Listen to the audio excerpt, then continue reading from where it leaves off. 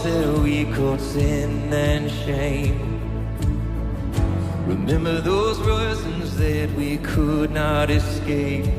But he came and he rose and he rose. Those walls are rumble now.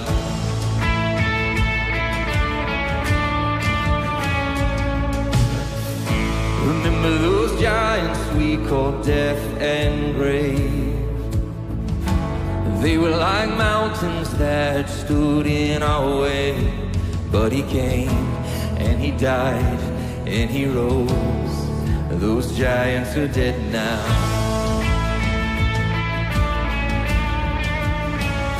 This is our God, this is who he is. He loves us.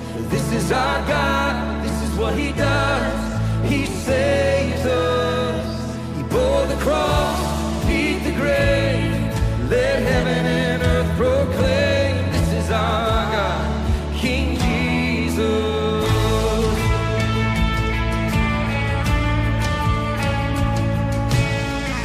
Remember that fear that took our breath away. Faith so weak that we could barely pray. But he heard every word, every whisper. Now those altars in the wilderness tell the story of his faithfulness. Never once did he fail, and he never will. This is our God, this is who he is. He loves us. This is our God, this is what he does. He saves us. He bore the cross, he beat the grave. Let heaven and earth proclaim. This is our God, King Jesus. Who pulled me out of that pit? He did, he did. Who paid for all of our sins? Nobody but Jesus. Who pulled me out of that pit? He did, he did. Who paid for all of our sins? Nobody but Jesus. Who rescued me from that grave? Yahweh, Yahweh. Who gets the glory and praise? Nobody but Jesus.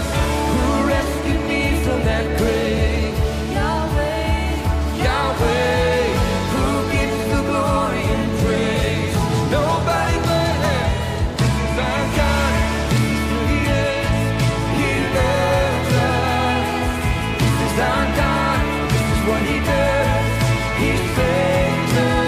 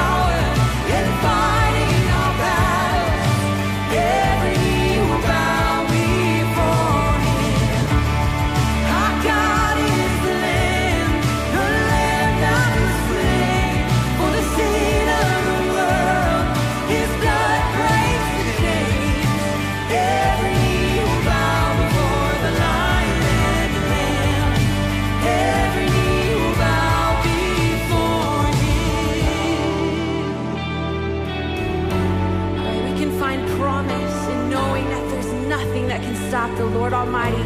So let's sing this out in faith together. Come on. Who can stop the Lord? Oh, make it your prayer. Who can stop the Lord Almighty? Who can stop the Lord Almighty? Who can stop the Lord? Oh, there's no one who can stop the Lord Almighty. Who can stop the Lord Almighty God? Who can stop the Lord Almighty? Who can stop the Lord? Our God is the Lion of Judah. He's roaring with power and fighting our battles.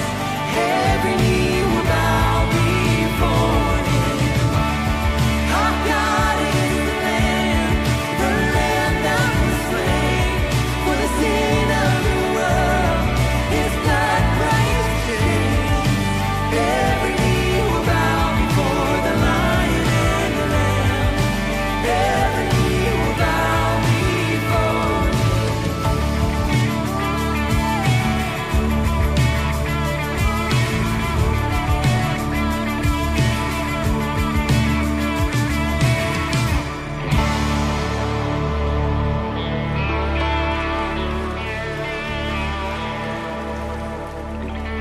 Hey, y'all can have a seat, and good morning. Oh, wow, that was really bad. Good morning. All right, there you go. Sorry, couldn't do two things at once, sit and say good morning. That was tough. Guys, it is great to see y'all this morning, and I hope you all had a great spring break. I realize that for some of you all, you're just realizing now that it's spring break. After you get done with school, you don't get spring break anymore, and that's really tough. I'm sorry. I feel your pain. And I'm there as well. Hey, we have a ton of things coming up, and so I wanted to remind you guys that if you have a phone that has a camera on it, I know it's crazy, but then click on that Fellowship News QR code, and that'll give you more information about all the things we have coming. The big thing for me that we have coming up is Family Camp. Opens today. So family camp registration opens today. That is Mother's Day weekend. That's May 13th and 14th. And that'll be out at New Life Ranch, which is at the Flint Valley one, which is about 45 minutes away. We have a couple of different options for that. We have the day option where you can come out with your family for the day. And that is a full day of camp, y'all. It is a lot of fun. Or we have the overnight option as well. So when you go to register, you can register for one of those two options, and this is open to all Fellowship families, no matter your age or what your family looks like. We would love to have you out there and join us for family camp. The overnight option has some limited space, and so I would encourage you to sign up for that one quickly. So do that as soon as you can. Easter is in 2 weeks, y'all. It is kind of sneaking up on us. And so we have so many Easter services. We have the 7 o'clock Easter sunrise service out in the West Field. Bring a chair and probably a blanket for that. And then at 9, 10, and 11 o'clock, we have services in here, and we have family services out in the West Field. And I would encourage y'all, bring a chair and a blanket out to the West Field. If it is raining, then that sunrise service at 7 o'clock will be canceled, and the family service out in the field will be moved to the Student Center West, so the FSM room, at 9, 10, and 11 o'clock. Also, coming up that week on April 7th is Good Friday. And if you have never been to the Stations of Reflection, we have it over at the training center. And it is a sweet time of reflection over what Jesus did for us. And that'll be open from 7 a.m. to 7 p.m. And that'll be over at the training center, right in the training center room and right outside. Let me encourage y'all. It is a great place to bring your family as well. That was where we brought our kids and walked them through what communion was and took communion with them for the first time when my boys were little. And that's a really sweet time of reflection with your family over what Jesus did for us. We also have some men's events coming up. We got some men's events coming up. We have a few different things going. We got the Fellowship Golf Scramble, and that is coming up April 14th out at Stonebridge Meadows. Let me be the first person to tell you, you do not have to be good at golf to be there, all right? So I play golf about once a year, and I'm excited to go out there. My goal is to leave with as many golf balls as I came with. That would be a huge win for me. And so we would love to have y'all out there. That'll be April 14th. And then we've got the men's retreat coming up May 5th and 6th. That is out at the Buffalo, one of the prettiest places on earth, y'all. And it will be so much fun. We'll be doing canoeing, fun, fellowship, and worship together. That'll be a great time together. And we are excited for all these things coming up. So remember, that's a lot of things that I just gave you. Remember, you can go to the website, you can go to the news page, and you can get all the information for that stuff and sign up for those things. All right? Hey, let me pray for us. Lord, thank you so much for walking before us today, Father. Thank you so much for the amazing things that you've done this past week. Lord, thank you for the FSM trips to all these different cities and all these different countries, Father. And Lord, thank you for returning them safely. Father, we pray for the Costa Rica trip and the Denver trip that are still on their way home. Lord, I pray that you would watch over them, and I pray that you would guard them. Father, thank you so much for knowing our every need and for meeting us exactly where we are. May we walk in your joy and your peace as you open up your word to us today. In Jesus' name, amen. Fellowship family, let's stand again and sing. If you would and you want, let's stand and sing together.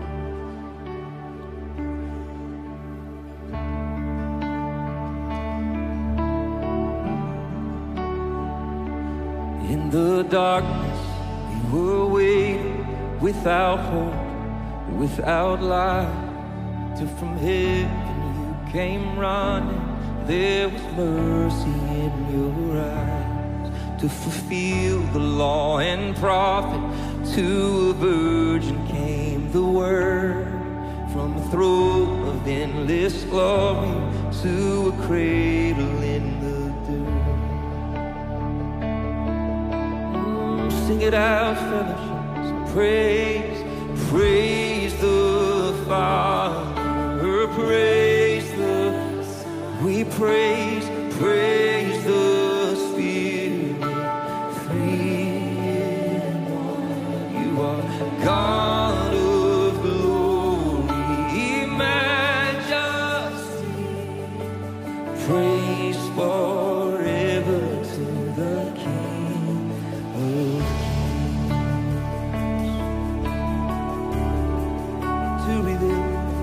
To reveal the kingdom coming and to reconcile the lost. Not despise the cross, for even in your suffering, you sold to the other side, knowing this was our salvation. Jesus, for our sake, you died. Praise the Father, praise the Father.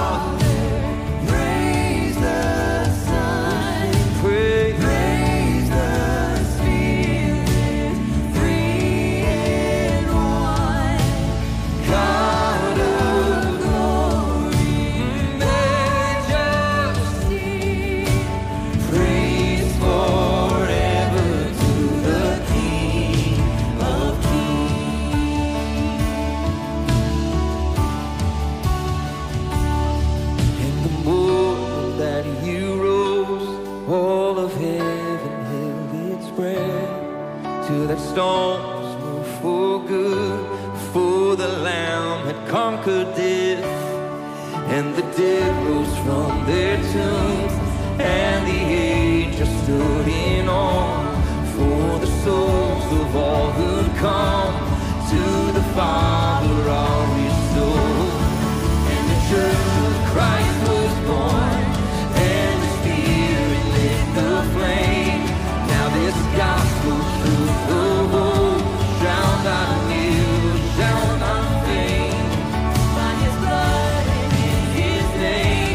in His freedom I am free.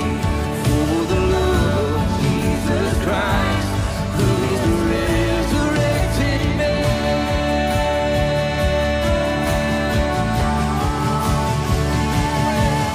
Oh, praise the Father, oh, praise the Son, praise the Spirit, three in one. God of glory, majesty,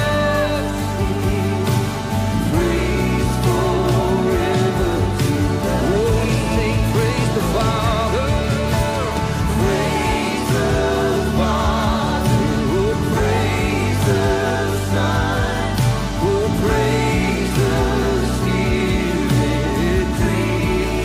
Oh, you are God of glory, God of glory, majesty. We sing praise forever to the King of Kings. Praise forever to the King of Kings.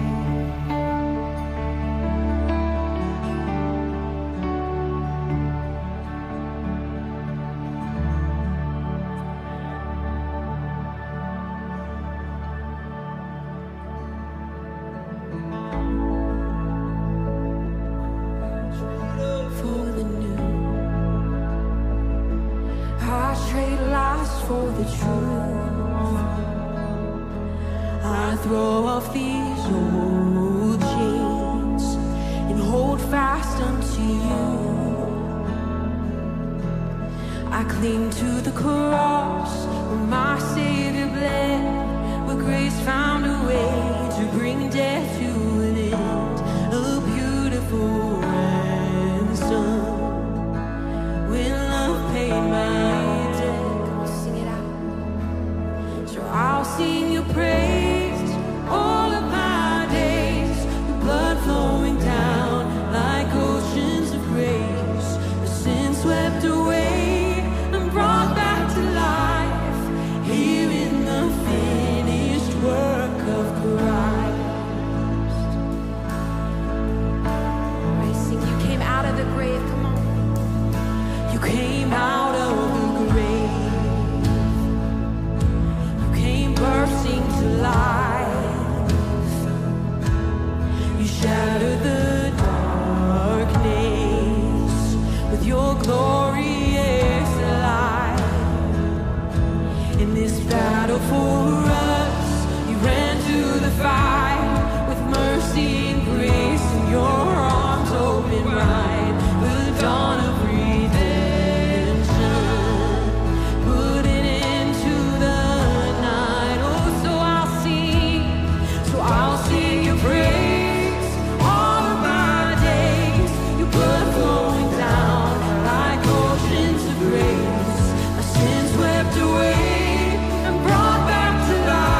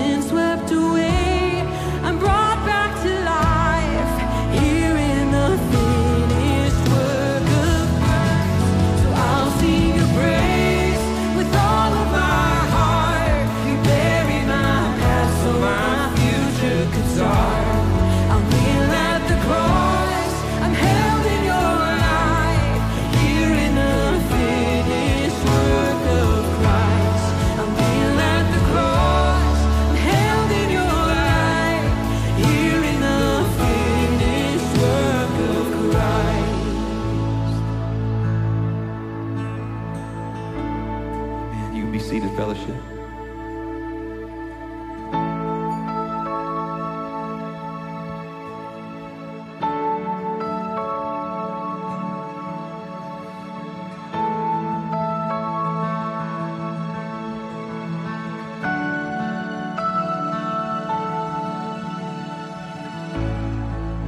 He who was before there was light walked across the pages of time.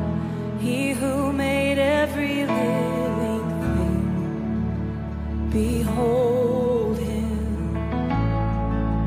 He who heard humanity's cry left his throne to wake as a child.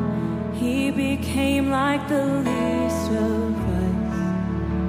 Behold him, Jesus, Son of God, Messiah, the Lamb, the roaring Lion. Oh, be still and behold him.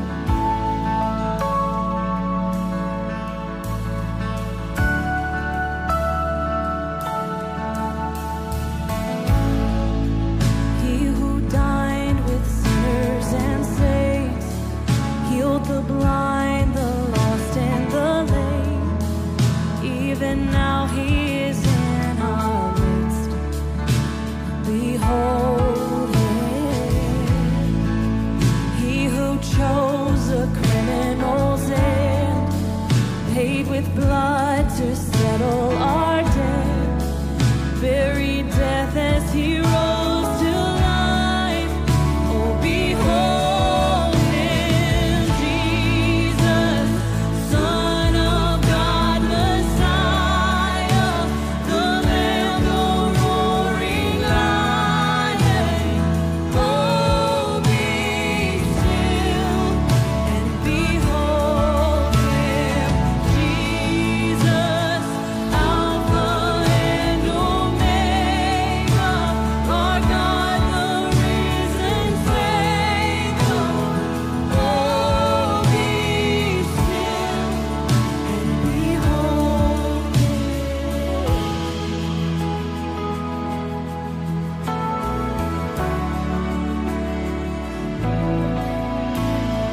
Holy, holy, holy is the Lord God Almighty. Worthy, worthy, worthy to receive all Would you stand and sing that with us? Holy. Holy, holy, holy is the Lord God Almighty. Worthy, worthy, worthy to receive all praise. Yes, He is. Holy, holy, holy is the Lord God Almighty. Worthy, worthy, worthy to receive all. Sing that again. Holy, holy, holy is the Lord God Almighty. Worthy, worthy, worthy to receive all praise. Jesus, Son of God, Messiah, the Lamb, the roaring Lion.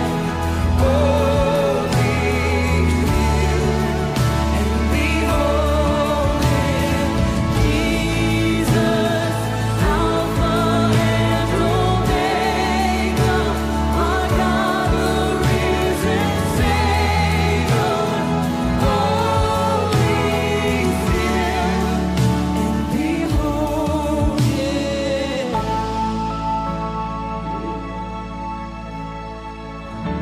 Thank you, Jesus, for who you are.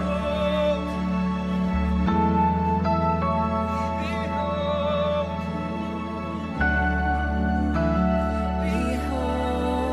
him. Would you bow in prayer with me? Well, Lord Jesus, we come to do just that, to behold you, the Alpha and the Omega, the beginning and the end, the one who was, who is, and is to come. And we recognize that you are the King of Kings, the sovereign ruler of the universe. And we bow before you.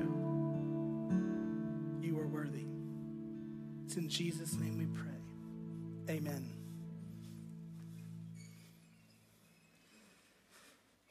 Well, have you ever been in the in-between? Between houses, between flights, between jobs, between seasons?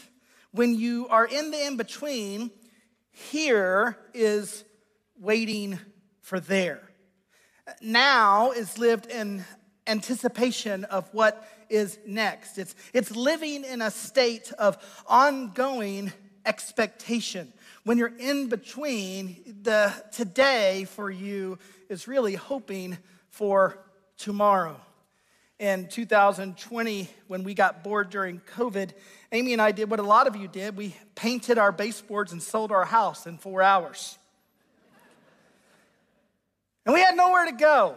We had some plans, but they didn't work out, so we went into the in-between. We moved into a rent house and lived there for a year, and we moved in thinking it would be a couple of months, 2 or 3 months, so we stored everything. We stored our Christmas stuff. We stored some of Amy's favorite pots and pans. We stored some of our clothes thinking we wouldn't make it to that season. We were really living in between. Our today was really an unfulfilled realization of what we were hoping for tomorrow. As believers in Christ, we are actually called to live faithfully in the in-between, between the first coming of Jesus and his glorious return, between redemption and restoration, between the empty tomb and the day of the Lord. Theologians have actually coined this period that we live in right now as the already, but not yet. The work is finished, and as we sing, the end is written. But we still await the full realization of all that is to come. We live in the in-between. We are awaiting the fulfillment of Christ's promised return. After his death and resurrection, Jesus ascended to heaven. He sent the Holy Spirit. He ushered in the church age. And then he promised to one day return and to usher in the end of the age. And that's where we're at right now on God's timeline. We're in the church age. We're awaiting the promised return of Jesus. We're in the in-between, between two advents. Christ's first advent, Bethlehem, the manger, and his second advent. We're in the between two comings and goings, when Jesus ascended into heaven and when he'll return in the clouds. And the Bible's clear that there will be a consummation of all things. There will be a culmination of the earthly story. You could call it the end of the age. And according to the scriptures, that day, the day of the Lord, is near and it's certain. Have you ever thought about the end times? Be careful on YouTube, that's a rabbit hole. Do you ever think about the end of the age? How will it all end? How will the sovereign Lord, the creator of the universe, bring this era, this dispensation of human history to a conclusion? How will he usher in the end of the age? Now, this was a question that was asked in the day of Jesus. In fact, in Matthew chapter 24, it speaks a lot of this time period that awaits us in the future. And his disciples came to him. And Jesus was sitting on the Mount of Olives, the very place he promised to return. And the disciples came to him. And they said, "Tell us, when will this happen? And what will be the sign of your coming and the end of the age?" First, note that it was assumed that there would be an end of the age. It was coming. So it was not an if question, but a when question, a how question. You see, followers of Jesus believe that God has a plan to usher in the last days. He has a plan for the eschaton, the end times. And we believe that God will orchestrate a culmination of history, that this world will pass away and a new dispensation of existence will begin. There will be calamity, then there will be restoration, and then there will be eternity.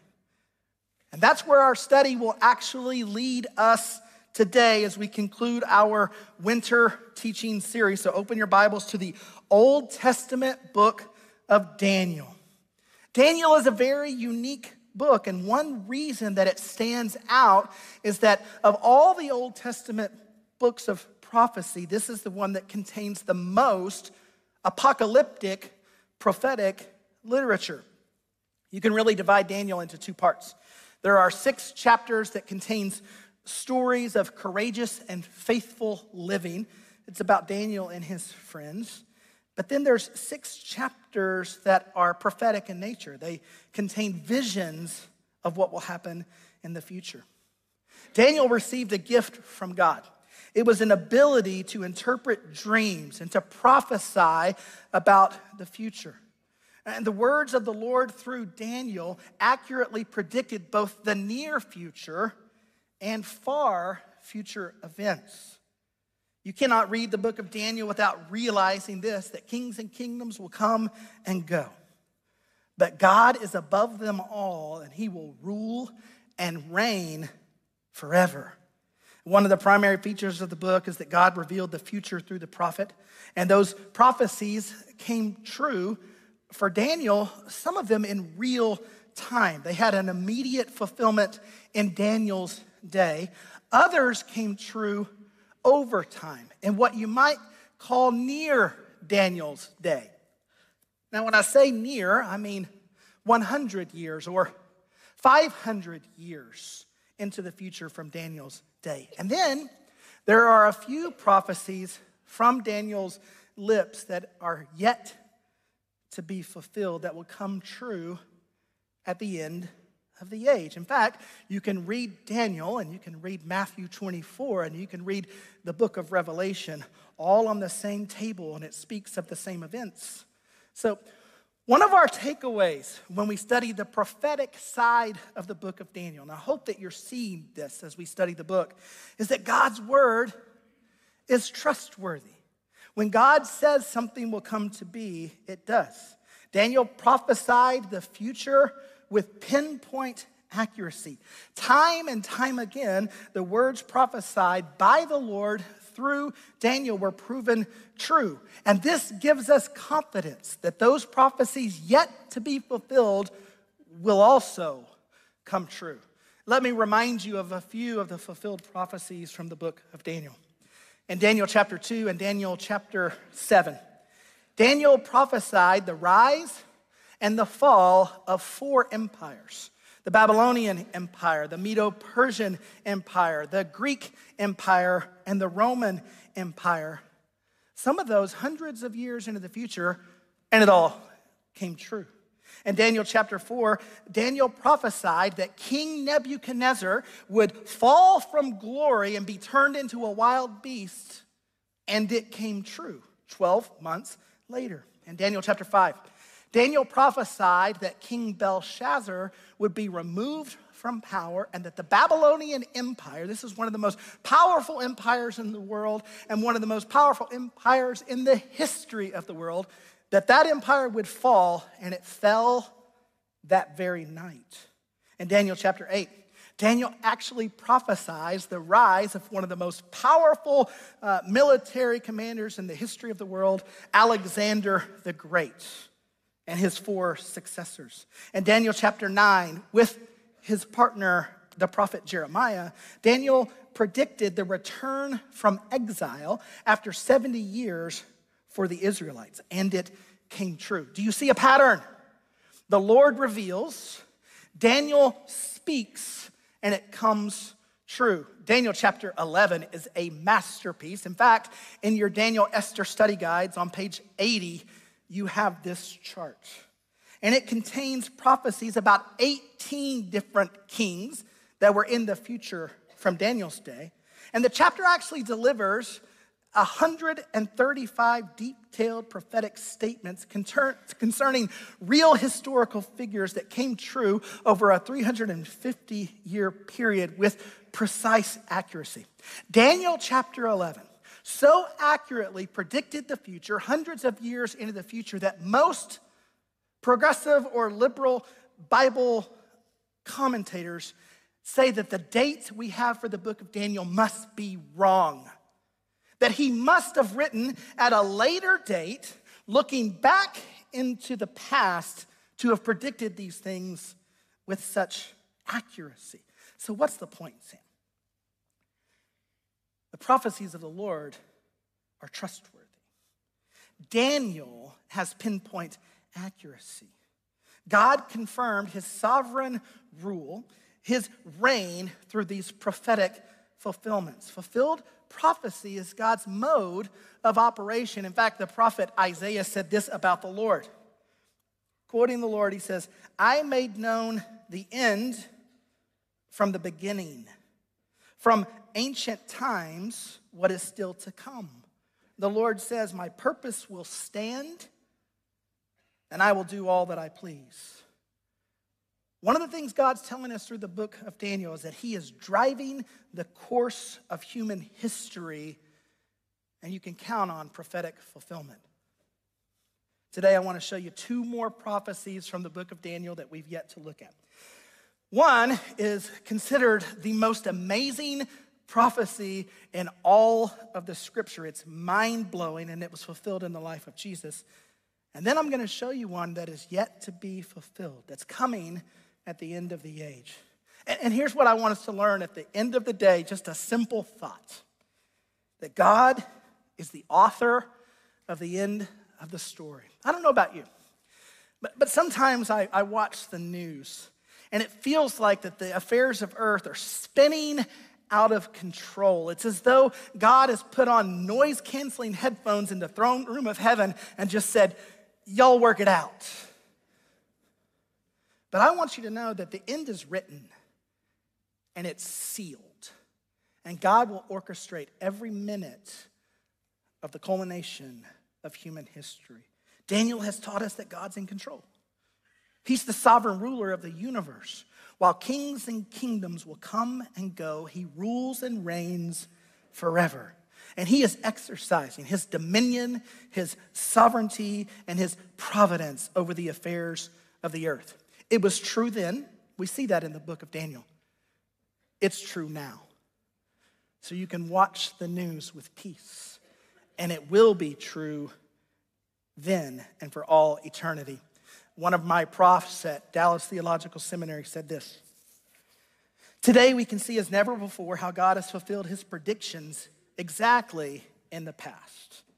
And this gives us great confidence as we anticipate his faithfulness to those promises that still remain unfulfilled."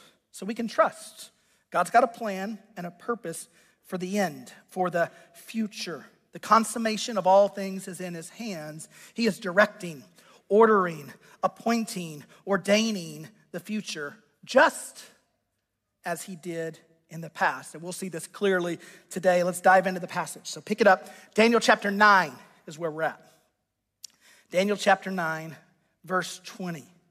Daniel has just finished his time of prayer.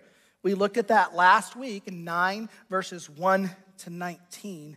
Verse 20 reads, "While I was speaking and praying, confessing my sin and the sin of my people Israel, and making my requests to the Lord my God for his holy hill." He's speaking there of Jerusalem. "While I was still in prayer, Gabriel, the man I had seen in the earlier vision, came to me in swift flight about the time of the evening sacrifice." So Daniel received an instant answer to his prayer. While he was still praying, the Lord sent word to him. The last line of his prayer in verse 19 that we looked at last week, Daniel said, Lord, listen. Lord, hear and act. For your sake, my God, do not delay. And the Lord didn't delay. The Lord immediately answered. He sent a rapid response while Daniel was still in prayer. While his words of confession were still on his lips, the Lord sent a messenger to him. The angel Gabriel came to him in swift flight. Boy, I'd like to unpack that. What does that mean? In swift flight. Before the Avengers, there was Gabriel in swift flight. Now, this is the same angel who visited Daniel in Daniel chapter 8. And he's most likely the same figure that appeared to him in Daniel chapter 10. And it's the same angel that appeared to Zechariah to announce the birth of John the Baptist. It's the same angel that appeared to Mary to announce the birth of Christ. Both of those in Luke chapter 1. So note this. When Gabriel appears, there's big news. He appeared to Daniel during his prayer at the time of the evening sacrifice. Think about that. Daniel's been exiled from Jerusalem for close to 70 years. And he's still worshiping at the appointed time as prescribed by the Mosaic law. Perhaps this was one of his 3 times of daily prayer that's mentioned in Daniel chapter 6. So he's praying during the time set for the evening sacrifice, and God sent an immediate response to his prayer. Just a reminder, God is in the business of hearing and answering prayer. So pray without ceasing. Now, it's not always going to work out like this. You're not going to be in a time of prayer and Gabriel's going to come to you in swift flight with a word from the Lord. But we should pray about everything because he hears and he listens, he answers, he sends word. What did the messenger, the angel Gabriel, have to say? Look at verses 22, 23. It says, he instructed me and said to me, Daniel, I have now come to you to give insight and understanding. Daniel, as soon as you began to pray, a word went out which I have come to tell you, for you are highly esteemed. Therefore, consider the word and understand the vision.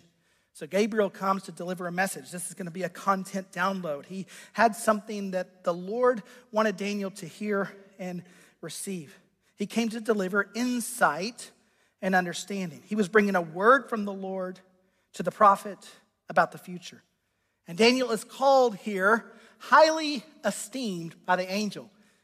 That phrase comes up 3 times in the book.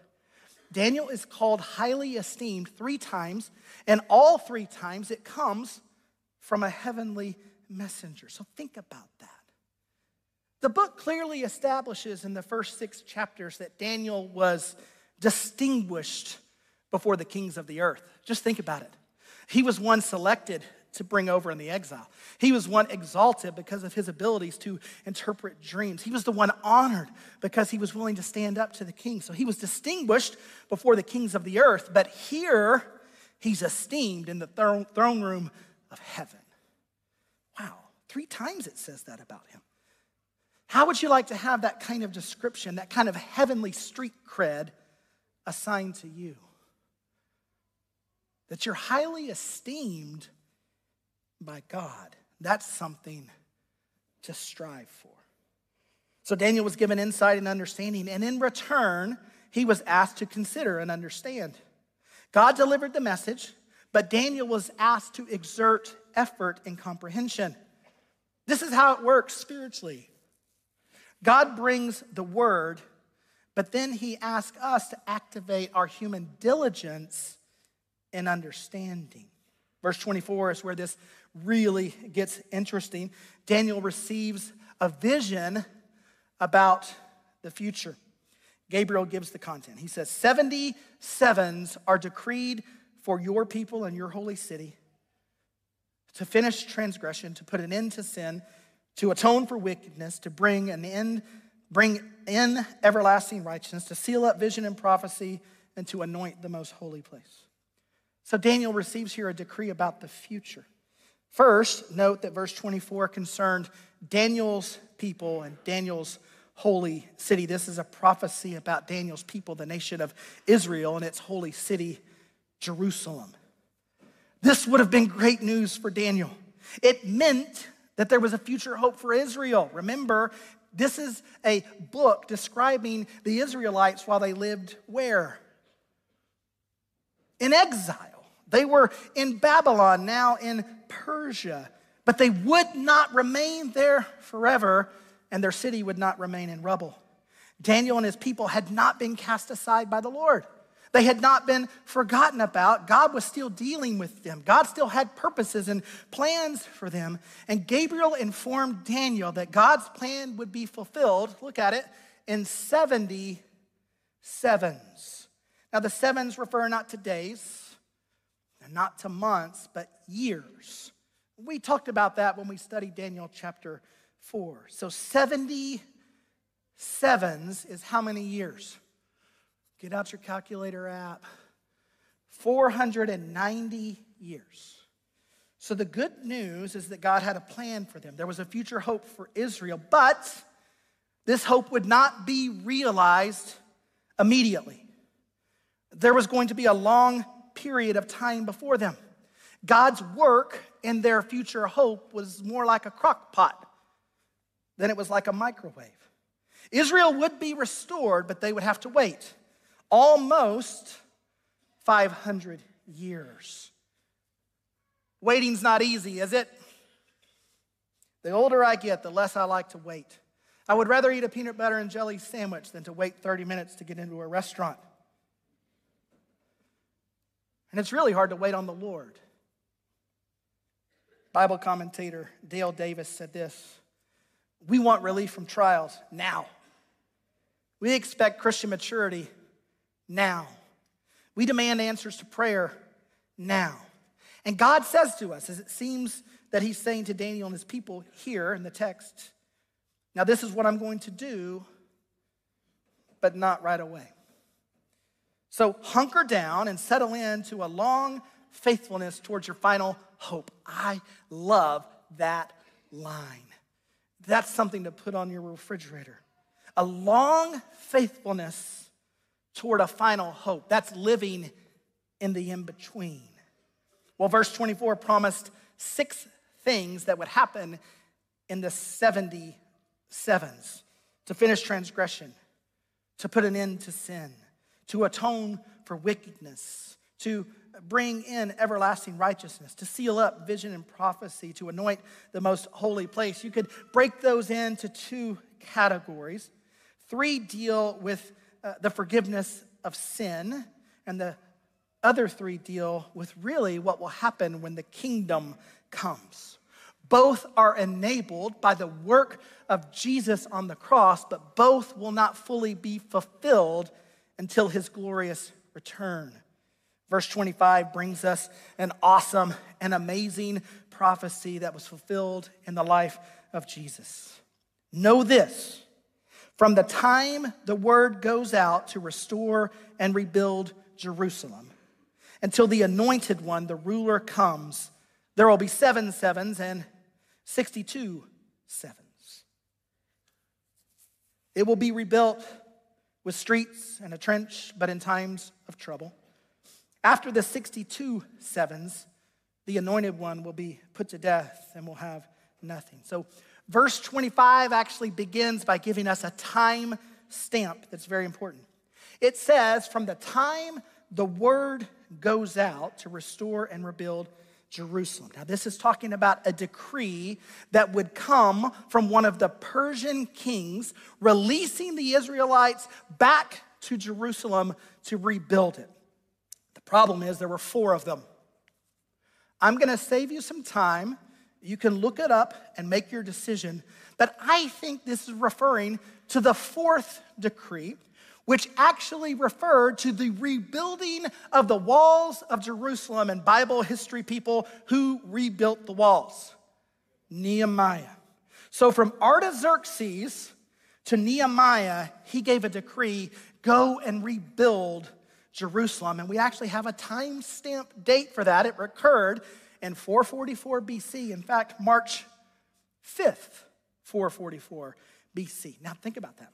From that date until the anointed one, the ruler comes, there will be 7 sevens and 62 sevens, so 69 sevens, so 483 years between the rebuilding decree, March 5th, 444 BC, and the coming of the anointed one. Now, what is it talking about when it says the coming of the anointed one? Well, this is talking about Jesus, the Messiah, the Savior, the Christ. And check this out. It's not talking about his birth or his baptism or his initiation of his public ministry. What is it referring to when it talks about the anointed one, the ruler coming? Well, work with me here. When was Jesus formally recognized as the king? It only happened one day in his life. When was Jesus accepted by the people as the coming ruler and king of Israel? If you remember, he came into town riding a donkey. And the people lined the streets and laid their cloaks on the road to form a red carpet. And they waved palm branches in the air and they said, "Hosanna, blessed is he who comes in the name of the Lord. Blessed is the king, the ruler." So I think it's referring to the triumphal entry, Palm Sunday. Now, check this out. The Jewish people used a lunar calendar. So their years were 360 days, 12 months of 30 days. So let's do some math. I'll give you a visual aid.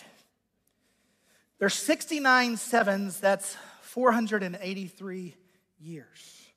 With a 360-day lunar calendar, that's 173,880 days. Are you with me? With me? Anybody need coffee? Are we good?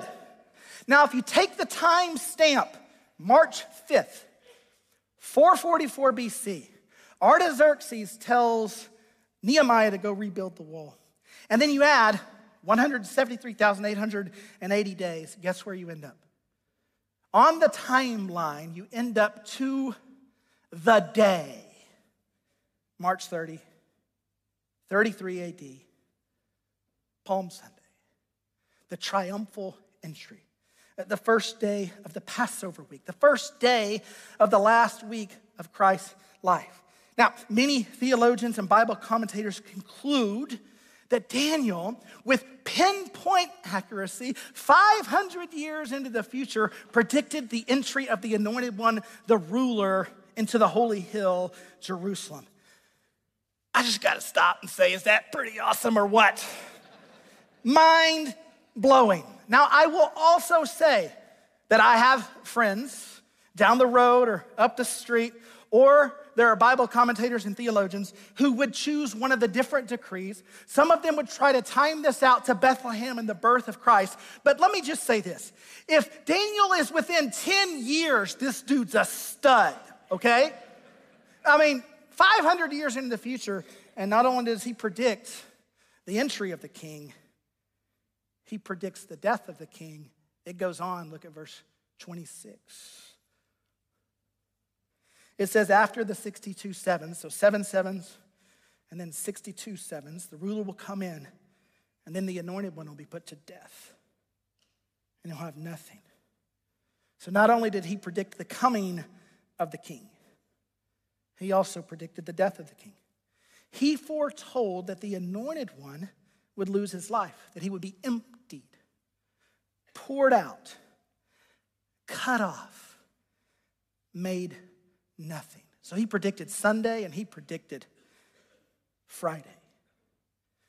And this is just one more example you can add to the list of Daniel foretelling the future with pinpoint accuracy. And so the point is, if Daniel's been accurate time and time again in the past, will he be accurate in the future? And there's one more prophecy in the book that we need to talk about. It speaks of a ruler to come. Let's carry on in the passage, verse 26. It says, the people of the ruler who will come will destroy the city and the sanctuary. Well, that doesn't sound like the followers of Jesus. So this must be a different ruler. The end will come like a flood. War will continue until the end. Desolations have been decreed. He will confirm a covenant with many for 1 7. So remember, we looked at 69 sevens. There's one more 7 to come.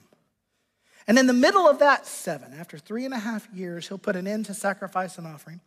And at the temple, he'll set up an abomination that causes desolation until the end that is decreed is poured out on him. It's speaking of the 70th 7 of Daniel, a time of 7 years that's in the future.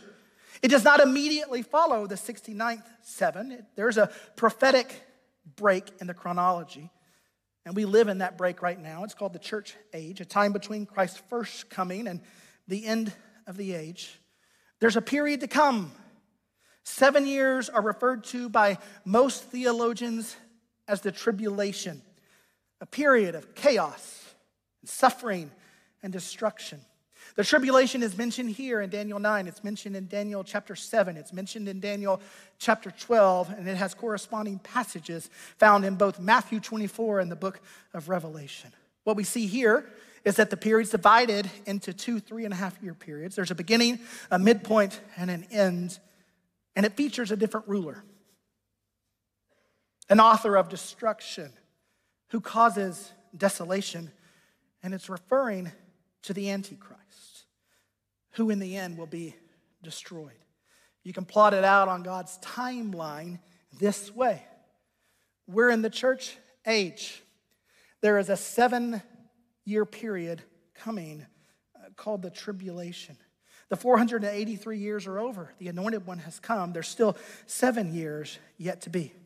Now, listen, I'm not an end times deep dive scholar.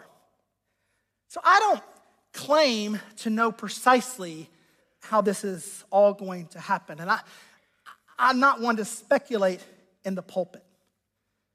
Some say that the believers will actually be raptured from the earth before the tribulation ever occurs. And a lot of people believe that because that's the best plan. I mean, think about it. You're like, yep, that's what I believe. Of course you do. Of course you do. There's a little bit of Bible evidence for that, and there's a lot of extra biblical writing about it. Some believe we'll go halfway through and be raptured at that midpoint. Others believe we'll go all the way through. Now, I don't know how it's going to happen.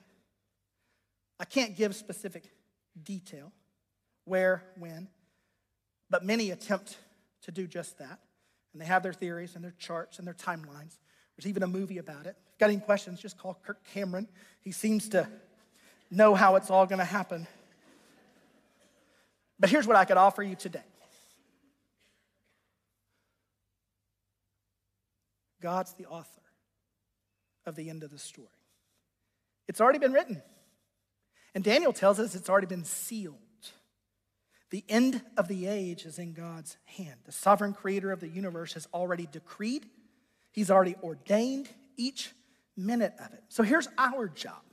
Our job is to live faithfully in the in-between, to be ready for whatever comes, to be willing to do whatever's necessary to bring God glory and to take as many people with us as possible. Amen? That's our job. Live faithfully. Be willing to do whatever's necessary to bring him glory and to take as many people with us as we can. I'll bring one verse from chapter 12. This is the end of the book. Daniel said, I heard but did not understand. Welcome to my last 2 weeks. So I asked, my Lord, what will the outcome of all of this be? And the Lord replied, go your way, Daniel. Live your life faithful to me as you have been, O highly esteemed one. Go your way, Daniel, because the words are rolled up and sealed until the time of the end. The story is written, and it's ordained, and it's from the sovereign ruler of the universe. We're awaiting the next chapter, and our job's to be faithful to the end. Would you pray with me? Well, Lord, we rest today We take a deep breath and receive your peace, because you are the sovereign ruler of the universe and you're in control. And as this world spins out of control, Lord, and we'll have a downward trajectory, Lord, we want to be found faithful to you. So, Lord, if that requires courage, sacrifice, would you give us the strength to do it? Father, I pray that you would glorify yourself in us and through us forever and ever.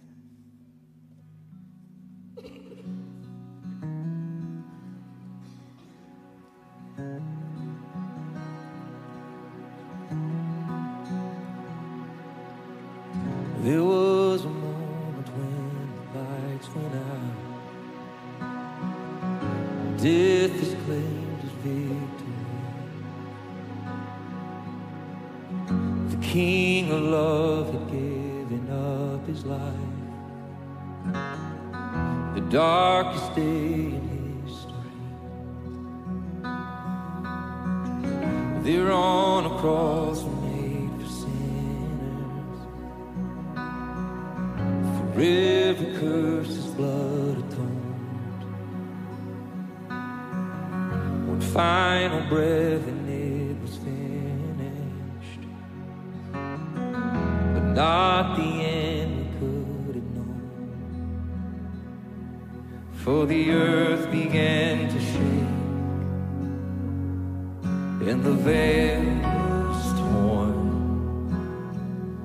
What sacrifice was made as the heavens rolled?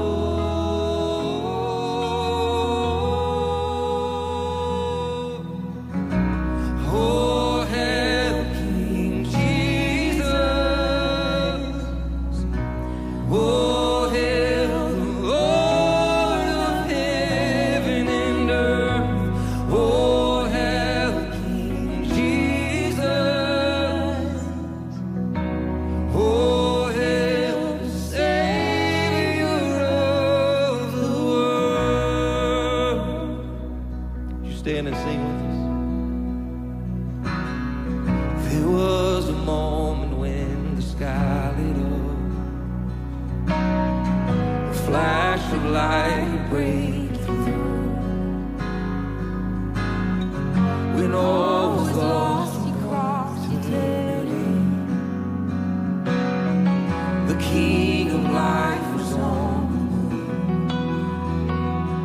For in a dark cold tomb, where our Lord was laid, one miraculous thread we forever changed.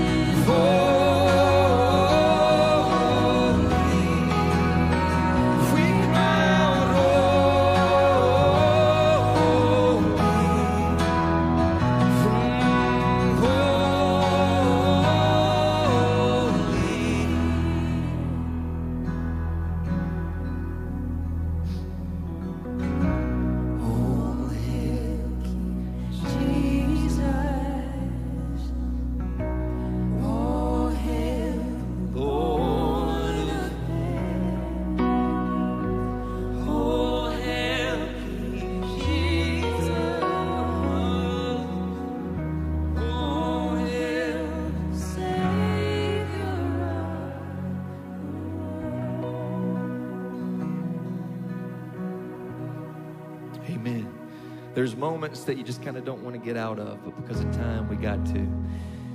Can we give a shout of praise to King Jesus, the Lord of heaven and earth, all he's done and all he's doing and all he will do? If you need prayer this morning, we have a couple in the prayer room, and they're here for you this morning. If not, fellowship, again, it's an honor and a blessing to worship and to meet with you. And I pray that you have a great week and that you just catch Christ expressing himself through you around every corner. And you just say, wow, and thank you. All right?